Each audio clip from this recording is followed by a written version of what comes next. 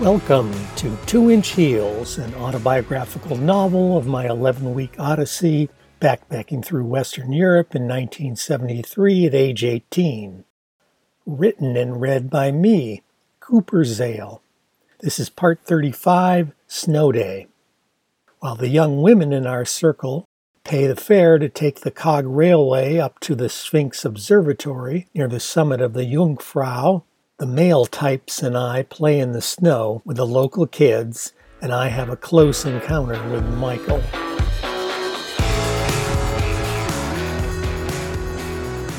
It was Thursday, November 29th, 1973, and I woke up to a softer, more diffuse light coming through the small hostel bunkroom windows, which were high up on the walls, so you really could not see in or out very well. The energy of the outside felt very different, subdued and very quiet. A couple guys were still sleeping, but most were up and out. I generally slept in a t-shirt and underwear, my long underwear here in wintry Grindelwald, so I pulled on my jeans, grabbed my towel and washcloth hung on my pack frame overnight to dry, dug my toiletries and my flannel shirt out of my pack. I sniffed the shirt to make sure it did not stink too much from past days' sweat. I headed to the bathroom and tried the shower to make sure it would actually get warm this morning before committing to taking my clothes off and entering the stall.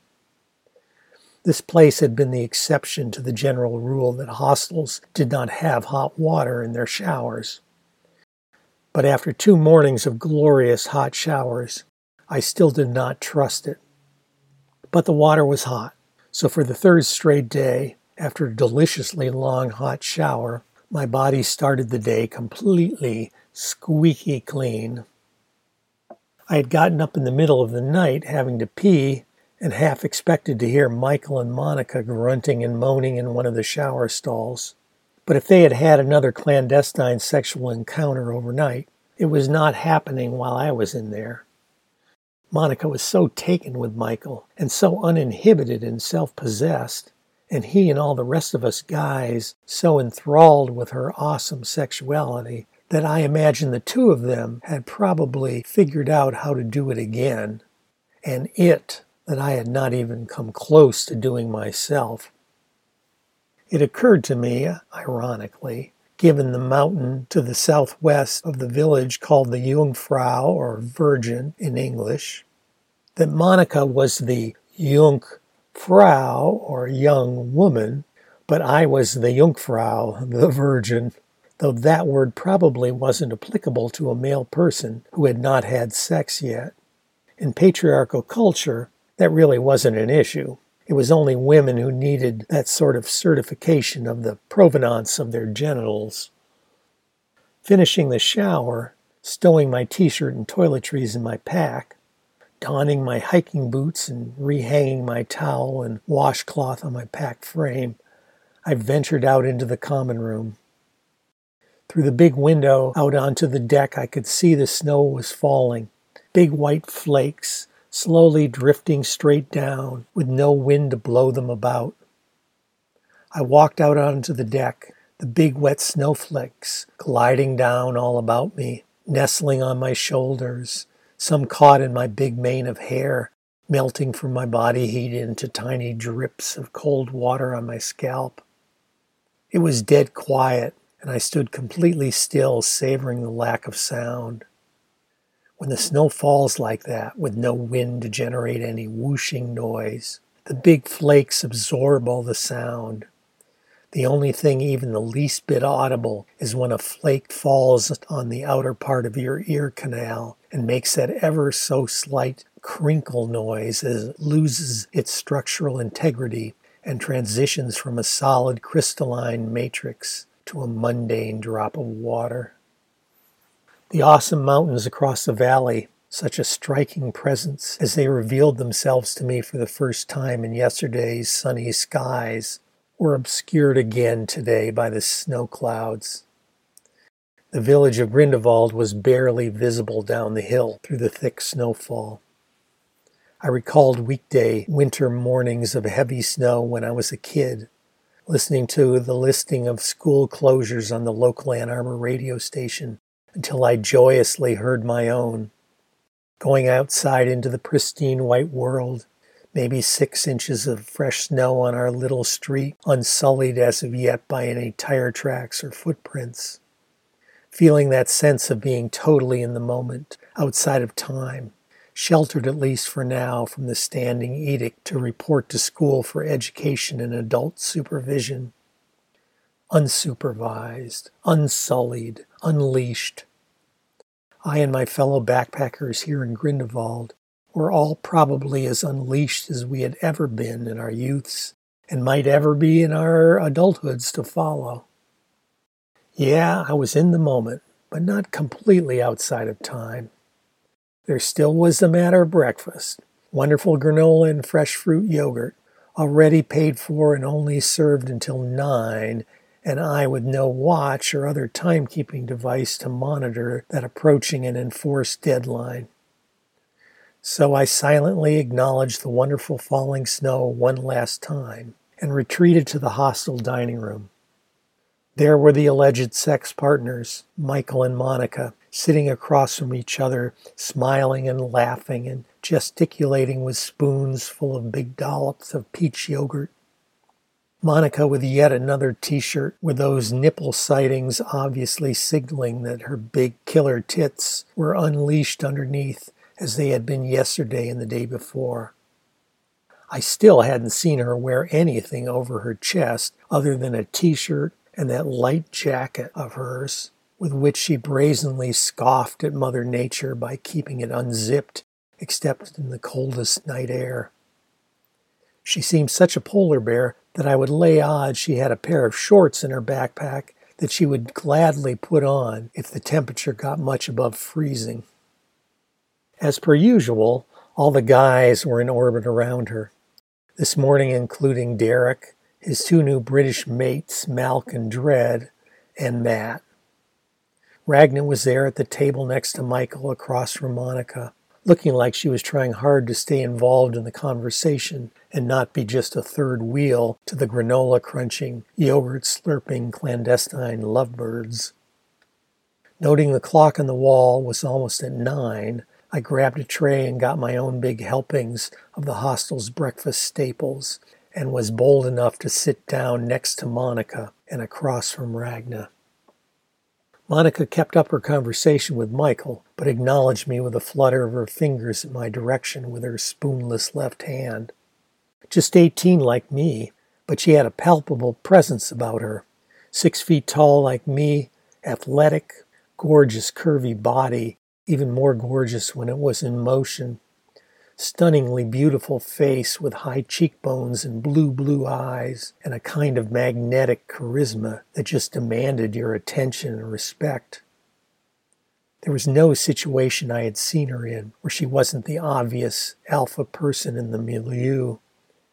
Yet she was not the least bit stuck up or ego involved in any sort of way that I could see, though my judgment could easily have been impaired by my libido. It was surely my libido that dialed up the Doors song 20th Century Fox in my mind's jukebox, and I guiltily and greedily did not hit the stop button, hearing the band's signature organ riffs in the background. She's the queen of cool, and she's the lady who waits. Since her mind left school, it never hesitates. She won't waste time on elementary talk, 'cause she's a 20th century fox. She's a 20th century fox. Got the world locked up inside a plastic box. She's a 20th century fox, oh yeah. She was, in one word, awesome. And to be around her and to have her acknowledge you as a unique person made you feel awesome too, even if she had anointed some other guy as the object of her lust. I mean, I totally got it. He was very good looking, too. Chocolate skin, broad nose, deep brown eyes, almost 6 feet himself, but his big afro making him seem taller.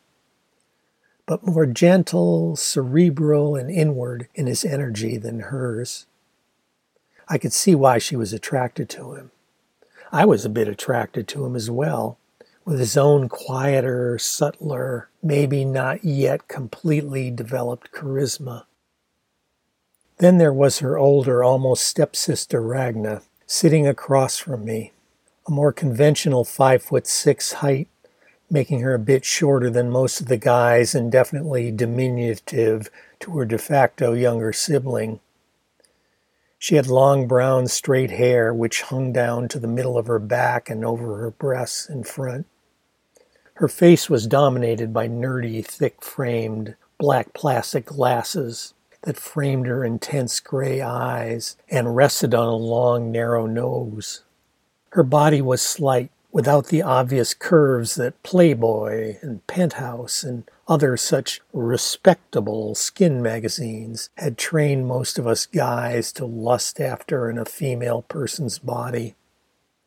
You wouldn't say she was intensely shy, but she was shy and definitely intense in a very cerebral, mind like a steel trap sort of way. So all us guys had a thing for Monica, but I was late to the party realizing that I had a thing for Ragna too. It was the story of my life that my whole sexual radar, or whatever you call it, was so underdeveloped and untrusted that I was doubting the pretty obvious evidence that she was developing a thing for me as well. I certainly had spent all that time with her playing cards, including the session yesterday morning where I had taught her to play Russian Bank after she had said she'd love me to teach her. Maybe in her cerebral shyness, teach was the closest she'd ever get to a stand-in for romantic and sexual interest. And last night down in the tavern, we had that moment after my singing along to the German folk song, Du, du, liegst mir in Herzen. My mom had taught me the words in German, but not the English translation. Ragna, who knew her German, had asked me to tell her each line of the German so she could translate it for me.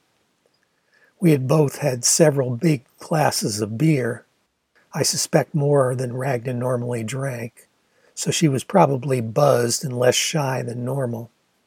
So there we were in that very noisy environment, looking at and leaning towards each other to try and hear the other's words, me saying to her in German, Die zartlichsten Triebe, fühl allein nur für dich, as I looked into her intense gray eyes, and her saying back at me in English, eyes still locked on mine, the most tender desires I alone feel only for you. In the moment, I thought she was just being helpful and translating the words for me. But several minutes later, it occurred to me that there could well have been more to it. But now it was the next morning, those moments well in the past and not acknowledged in any way by either of us in the moment. Ragna was back to her usual sober, shy cerebralness, and it would take me making a proactive effort again to get inside those defenses, should I have and take advantage of the opportunity to try again.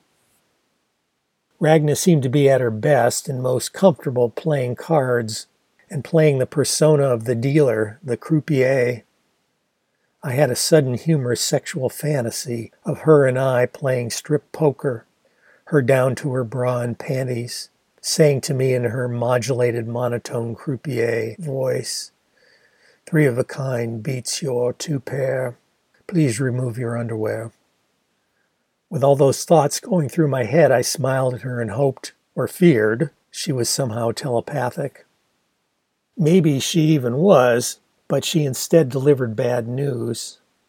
She and Monica were leaving on the train that evening down to Interlaken to head on to Venice, coincidentally retracing in reverse the route I had taken coming up to Grindelwald. Their plan for their last day was to take the Cog Railway, which followed a tunnel up through the Schreckhorn and the Eiger, to the Jungfraujoch railway station near the summit of the Jungfrau, and from there continue up to the Sphinx Observatory.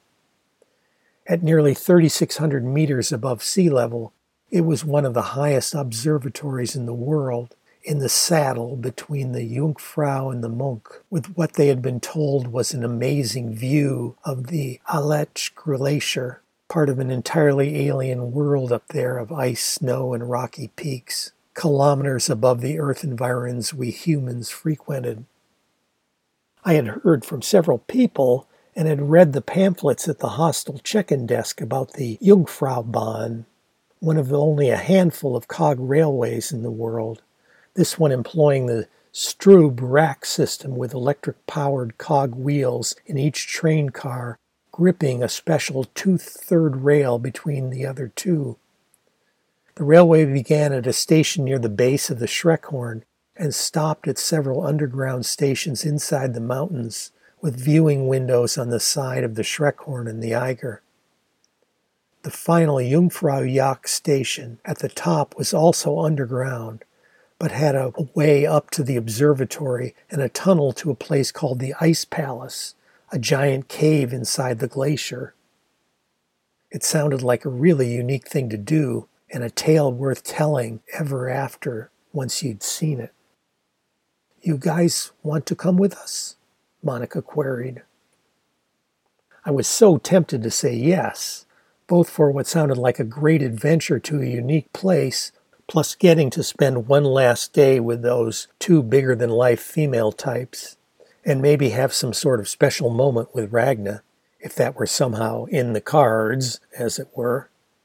But the train up and back cost a total of 60 Swiss francs, about $20 US. I had about $100 in American Express traveler's checks, plus just 15 Swiss francs left. I had 13 days to finance until my plane flight home, scheduled for December 11th. At $6 a day, that was $78, leaving me a reserve of just 27, and I would have to use some of that reserve to pay for the boat ride across the North Sea. So blowing $20 of that reserve for the Cog Railway ticket seemed like taking a big risk. There was time, in theory, to get more money wired from my mom, say to Amsterdam or London, but that would involve making an expensive phone call. Plus, I did not want to hit my mom up again, knowing how tight her budget was, and with Christmas coming up, when she generally spent what little money she could squirrel away for gifts. And what a nightmare for me to run out of money a day or more before my plane flight. So reluctantly, I passed on the Cog Railway excursion. Derek, Matt, and notably Michael passed as well. Beth and some of her Aussie guys went along, as well as several others.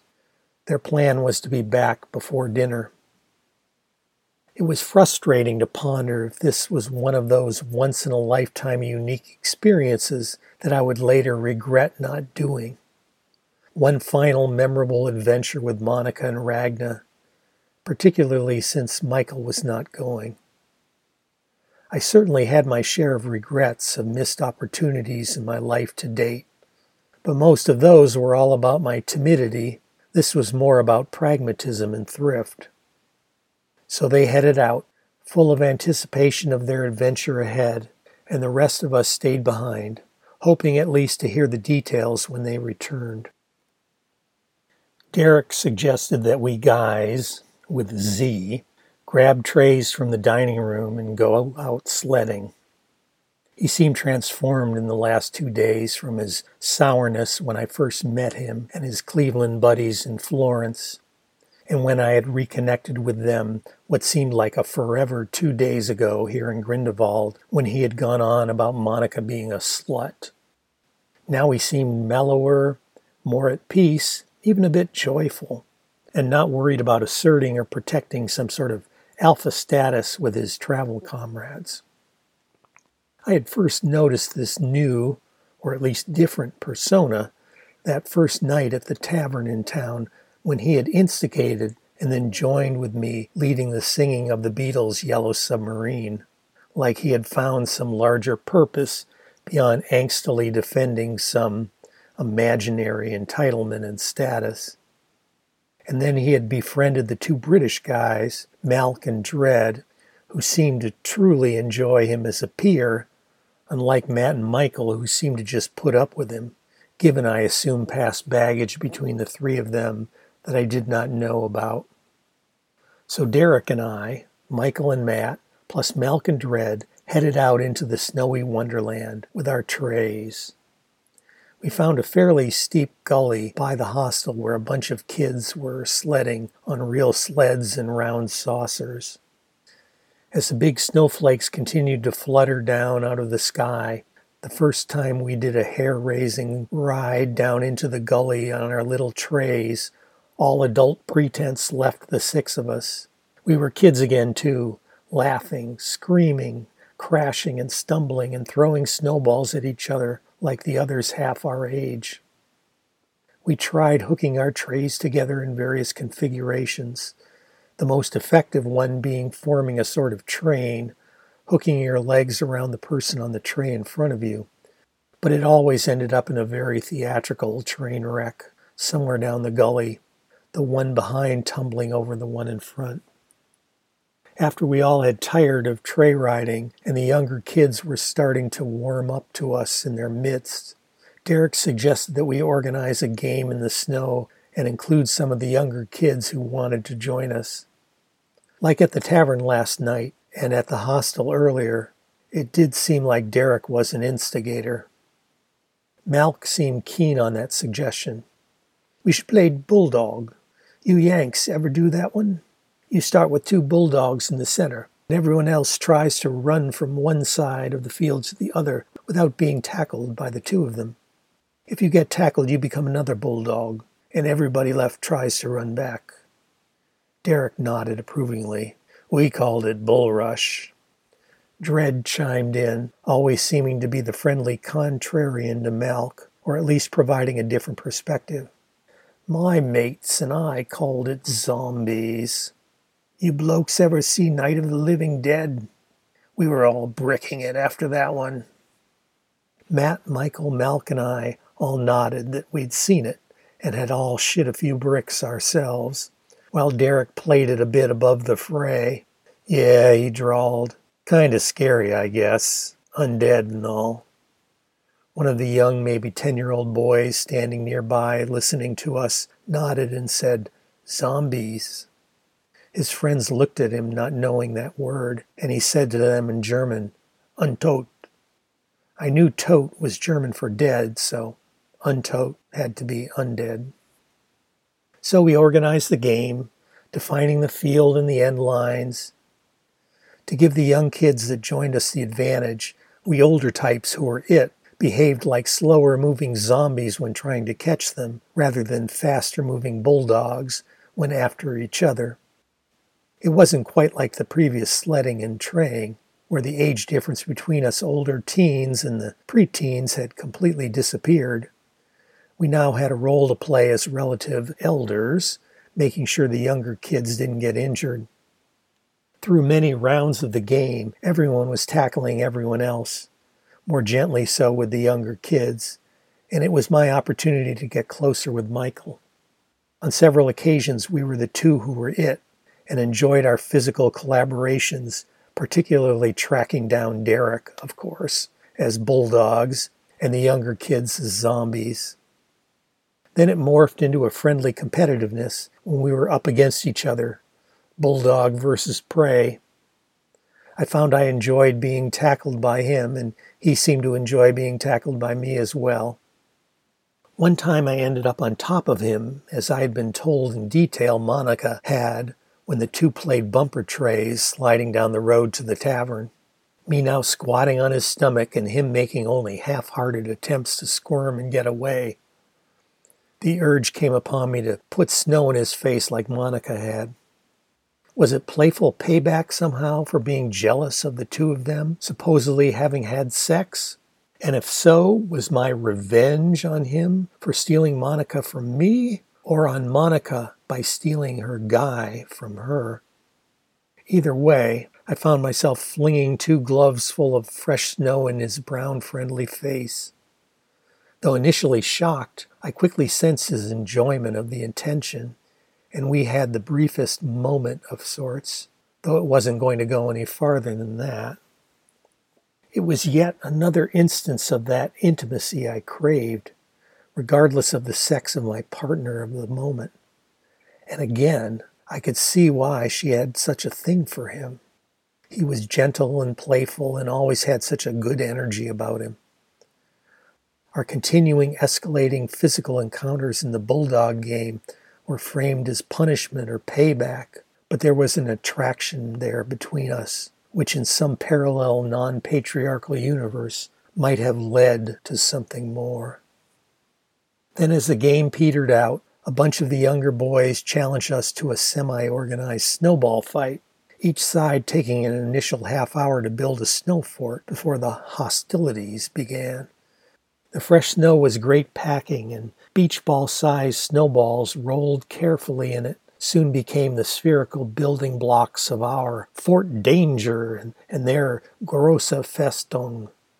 We mostly hid in our forts and lobbed snowballs at theirs.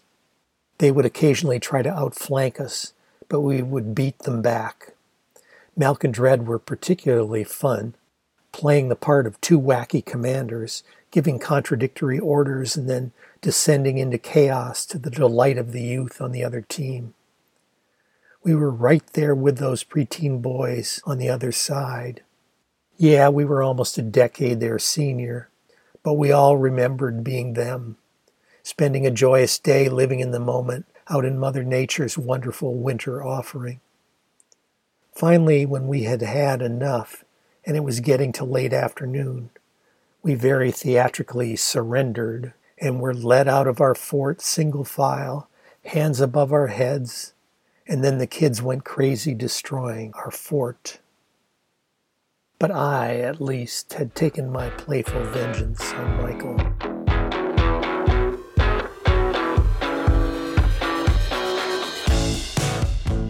So concludes the 35th chapter of 2-Inch Heels. Thank you for listening, and stay tuned for the next chapter where Monica, Ragna, and Beth return from their journey up to the Sphinx Observatory, and there is a new chapter in the Monica story.